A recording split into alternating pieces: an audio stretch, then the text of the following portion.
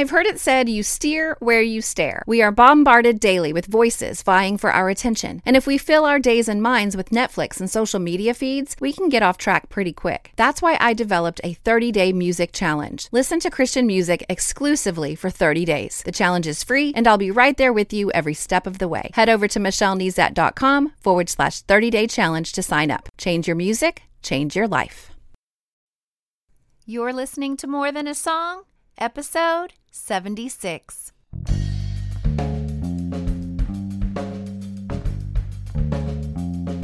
Hello, and welcome to this episode of More Than a Song. My name is Michelle Nezat, and this is the podcast dedicated to helping you discover the truth of Scripture hidden in today's popular Christian music. My goal is to teach you to connect portions of God's Word with the songs you're singing along with on the radio, to help you meditate on truths that will transform your way of thinking and ultimately your life. I was so excited to jump into Scripture this week because I knew where I wanted to start the very first time I ever heard the song that we're going to highlight this week, which is Impossible by Building 429. I knew that I wanted to start with scriptures that talked about the idea that with God, nothing is impossible. And I knew that I had seen it several times in scripture, and I knew a couple of places for sure that I could go, but I was able to explore a little bit and find some places that I had not seen before. Now, I know that by getting into God's Word and staying in God's Word, it will transform the way you think. I know it, and that's why I continue to do this podcast, and that's why I continue to spend time in God's Word. I want to allow it to change the way I think. The problem these days is that we tend to like and retweet and share things that sound good or seem good and right or are inspiring to us, but not necessarily what is true. And taken out of context, even scripture can be misused. Now, I love the tempo and musicality of this song, and add to that, it's going to lead us to scripture. So I don't think you'll ever sing it the same again after we spend some time in scripture, so let's dive right in. Rise above the typical and be anything but usual. We know that there's no such thing as impossible, and nothing is unreachable when we trust the God of miracles. We know that there's no such thing as impossible. The key phrase I want to draw your attention to in the chorus of this song is, when we trust the God of miracles, then there's no such thing as impossible. Might I add, for Him. There is no such thing as impossible for God. Now, the song begins by saying that we have visions and dreams and passions, and that is how we are made. And this idea is true, but it's incomplete. In fact, Proverbs 19:21 confirms that our hearts are filled with plans. It says, many plans are in a man's heart. And when I look at the word plans in the Hebrew, I see synonyms such as thoughts, devices, designs, plots, schemes, and intentions. Our hearts are full of them. And then comes the but. Remember I said it's true yet incomplete? So it's true that we're full of visions and dreams and passions, but Scripture says the counsel of the Lord will stand. Some versions say the purpose of the Lord will stand. Now, when I look into the Hebrew word for counsel, it, of course, can be translated purpose, as I mentioned, but it can also mean advice and strategy. So our hearts might be full of these visions and dreams and passions, but God's advice, His strategy and purpose will be accomplished. So our goal in this life should be to align our many thoughts and devices, designs, plots, schemes, and intentions with God's advice, with His counsel and His purposes, because those things will be accomplished no matter how impossible the circumstances seem. So here's the idea. Here's the deal. When I looked for nothing is impossible in Scripture, here's what it didn't say. It didn't say, with love and patience, nothing is impossible. It didn't say, the word impossible is only in the mind and not in the heart. If we can remain in the heart, there will be no end to our progress. It did not say, when love is your power and imagination is your guide, nothing is impossible. Neither did it say, virtually nothing in this world is impossible if you just put your mind to it and maintain a positive attitude. What it did say, when I looked up, nothing is impossible with God in Scripture, it said this. It said that when God promised that Abraham and Sarah would conceive and give birth to a son within a year, the same Abraham and Sarah that were so old, they questioned it. God said this in Genesis chapter 18, is anything too hard for the Lord? At the appointed time, I will return to you about this time next year, and Sarah shall have a son. He did not say, love is your power and imagination is your guide. He said, is anything too hard for the Lord? In fact, if you read the entire story, you're going to see that Sarah and Abraham's plans and plots and schemes to accomplish their heart's desire didn't amount to anything but heartache. But in the end, God's advice, his counsel, and his purposes stood. If we jump into 2 Kings chapter 3, the king of Edom, the king of Israel, and the king of Judah joined forces to fight the army of Moab. But they found themselves in a bit of a pickle because after about 7 days of marching, they couldn't find any water for their armies or for their animals.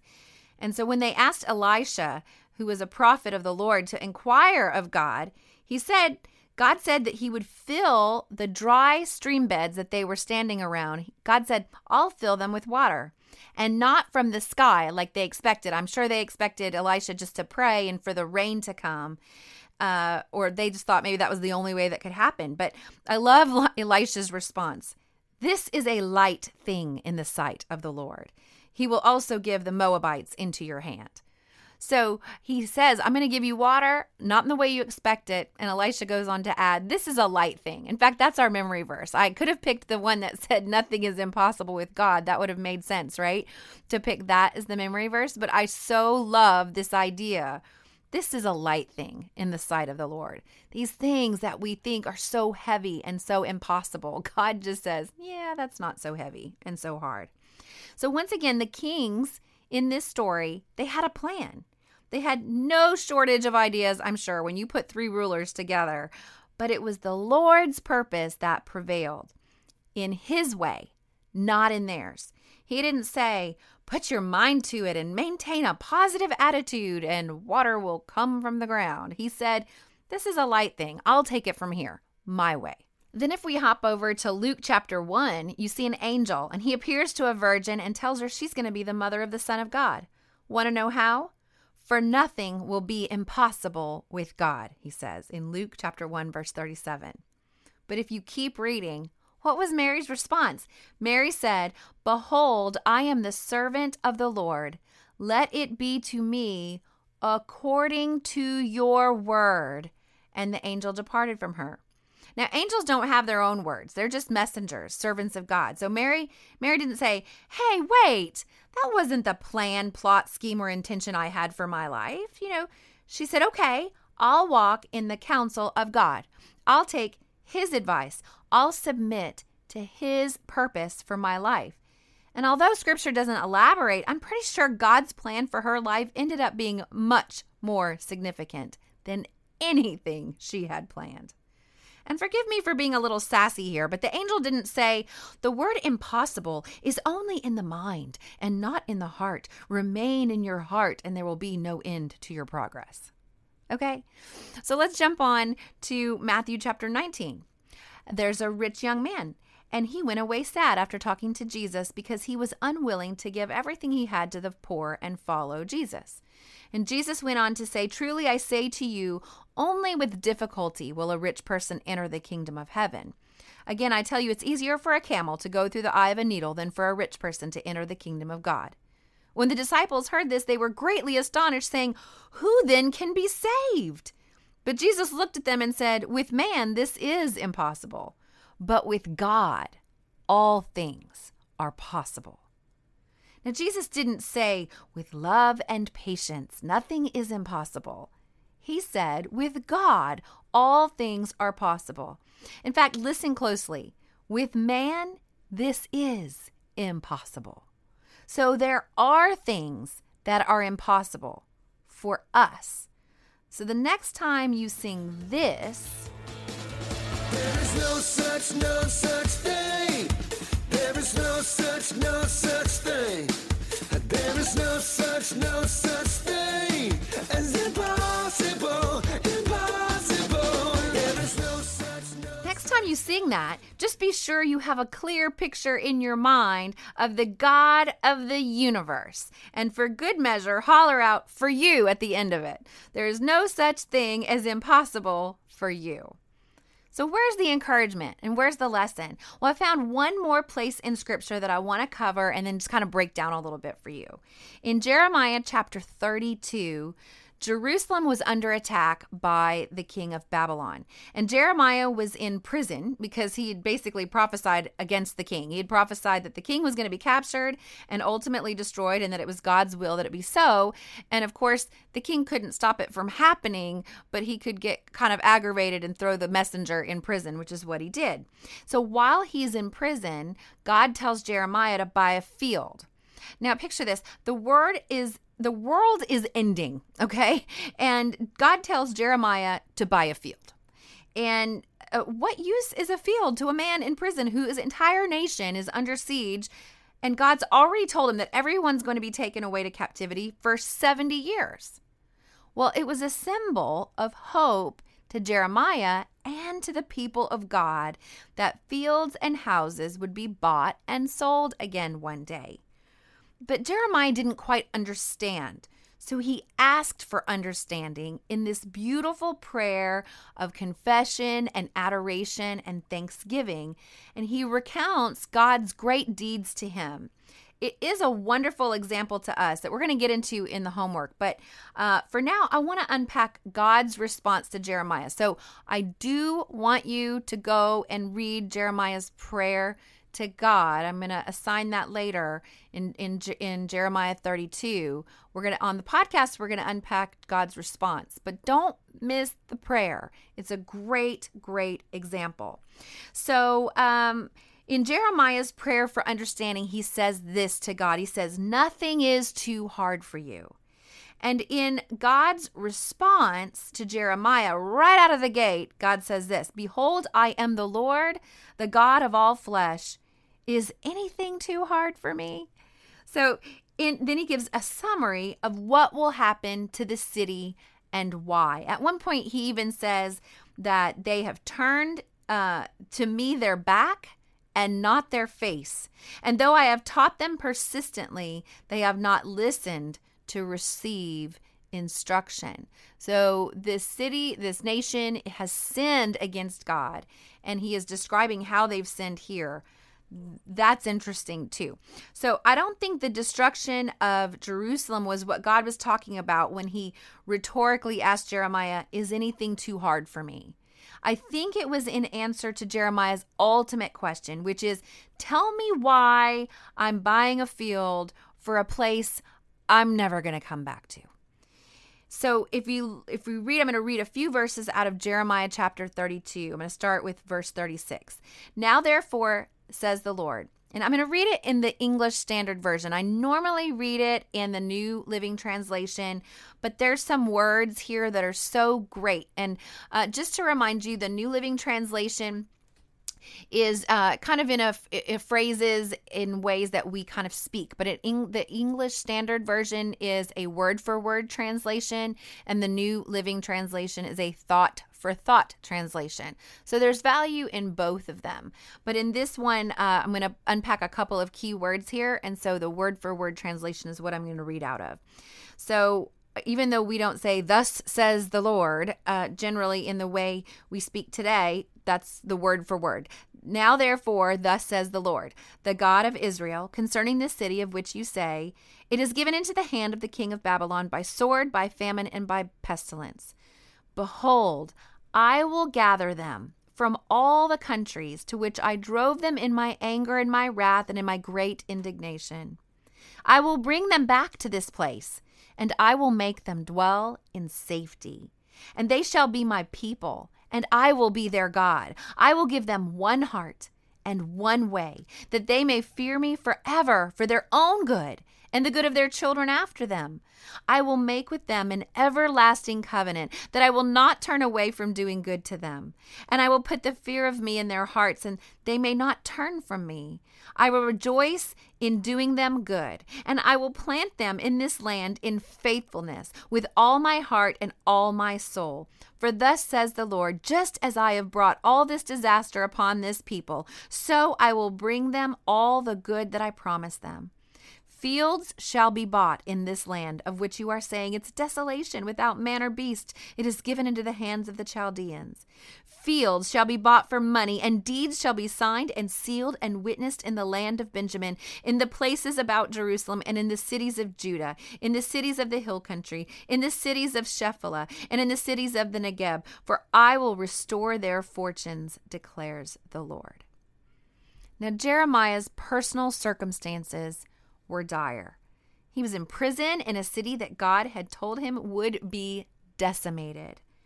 But in the midst of tragedy and desolation and even capture, Jeremiah confesses that nothing is too difficult for God. Nothing is impossible. And then God confirms it with his purposes and with his plan. And I know you probably don't have your Bible open in front of you, which is why I want you to kind of maybe take this on as homework. But if you open that back up to those verses I just read, you're going to see these things. And I kind of made a little list. And you could maybe circle, listen to the podcast again and circle as I go along or something like that. But first, he will gather. I love that word, gather. The people had been driven out by his anger, by his own admission, his wrathful response to their sin. But God's plan was that they be gathered back up. So he'll gather them. And then the next part of his plan was to provide them safety. So he's going to gather them back up from their dire circumstances and provide them safety. Then he will give them one heart and one way. You know, man's hearts, our hearts are divided with all of these plans, these multitude of plans and ideas and passions and all these things. But God's counsel, his purpose is for us to have one heart and one way, that we may fear him forever. And I'm not talking about fear as in afraid, but fear as in honor and awe, because he is God. Then he will make an everlasting covenant, that he will not turn away from doing good to us. And that covenant has been made through Jesus Christ. We are the beneficiaries of that everlasting covenant. And then he will place the fear of him in our hearts, that we won't turn away from him. And he'll plant them in the land in faithfulness. And then did you hear it? Fields will be bought and sold. You know, this normal life will return in place of the desolation. God answered Jeremiah's request for understanding, and he can do the same for you. So no matter your current circumstances, there is nothing impossible with God. It is a light thing for him. It is not too hard for him.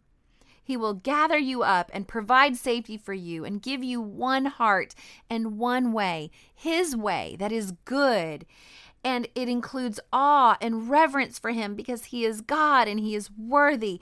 But with it comes a covenant that he will not turn away from doing good. He can plant you in the place he planned for you long ago, and normal can return. The thing is, with man, things are impossible. But with God, nothing is impossible. So commit your ways and your plans and your plots and your schemes to him. Let him be your God.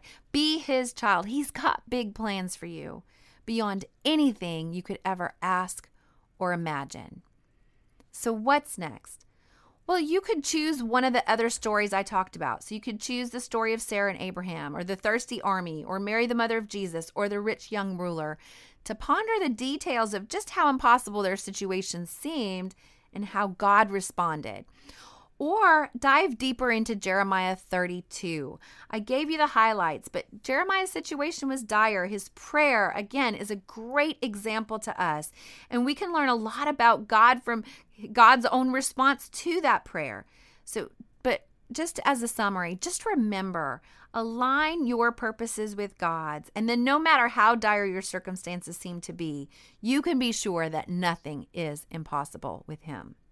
And then while you're in God's Word this week, let me know how you're doing. You can email me directly, michelle@michellenezat.com. I'm on Twitter and Facebook, and we can talk about what you're learning. And before I tell you what song will be featured next week, I want to shout out to Tiffany from New York, Natalia from Delaware, Sean from Florida, Carlos from California, Cindy from Oklahoma, Paula from the Philippines, and Lori from somewhere in the U.S. They are my newest subscribers to my website. Welcome. Now, the benefit of subscribing is that I'm going to email you once a week. And in that email, you will get a weekly memory verse resource to display on your smartphone or your tablet or your desktop, or you could even print it out.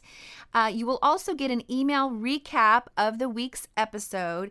And sometimes I create extra resources that you've heard before. I didn't do one this week, but where I'll have like a downloadable resource. And I always include those directly in. You'll get instant access to those resources in your email if you are a subscriber.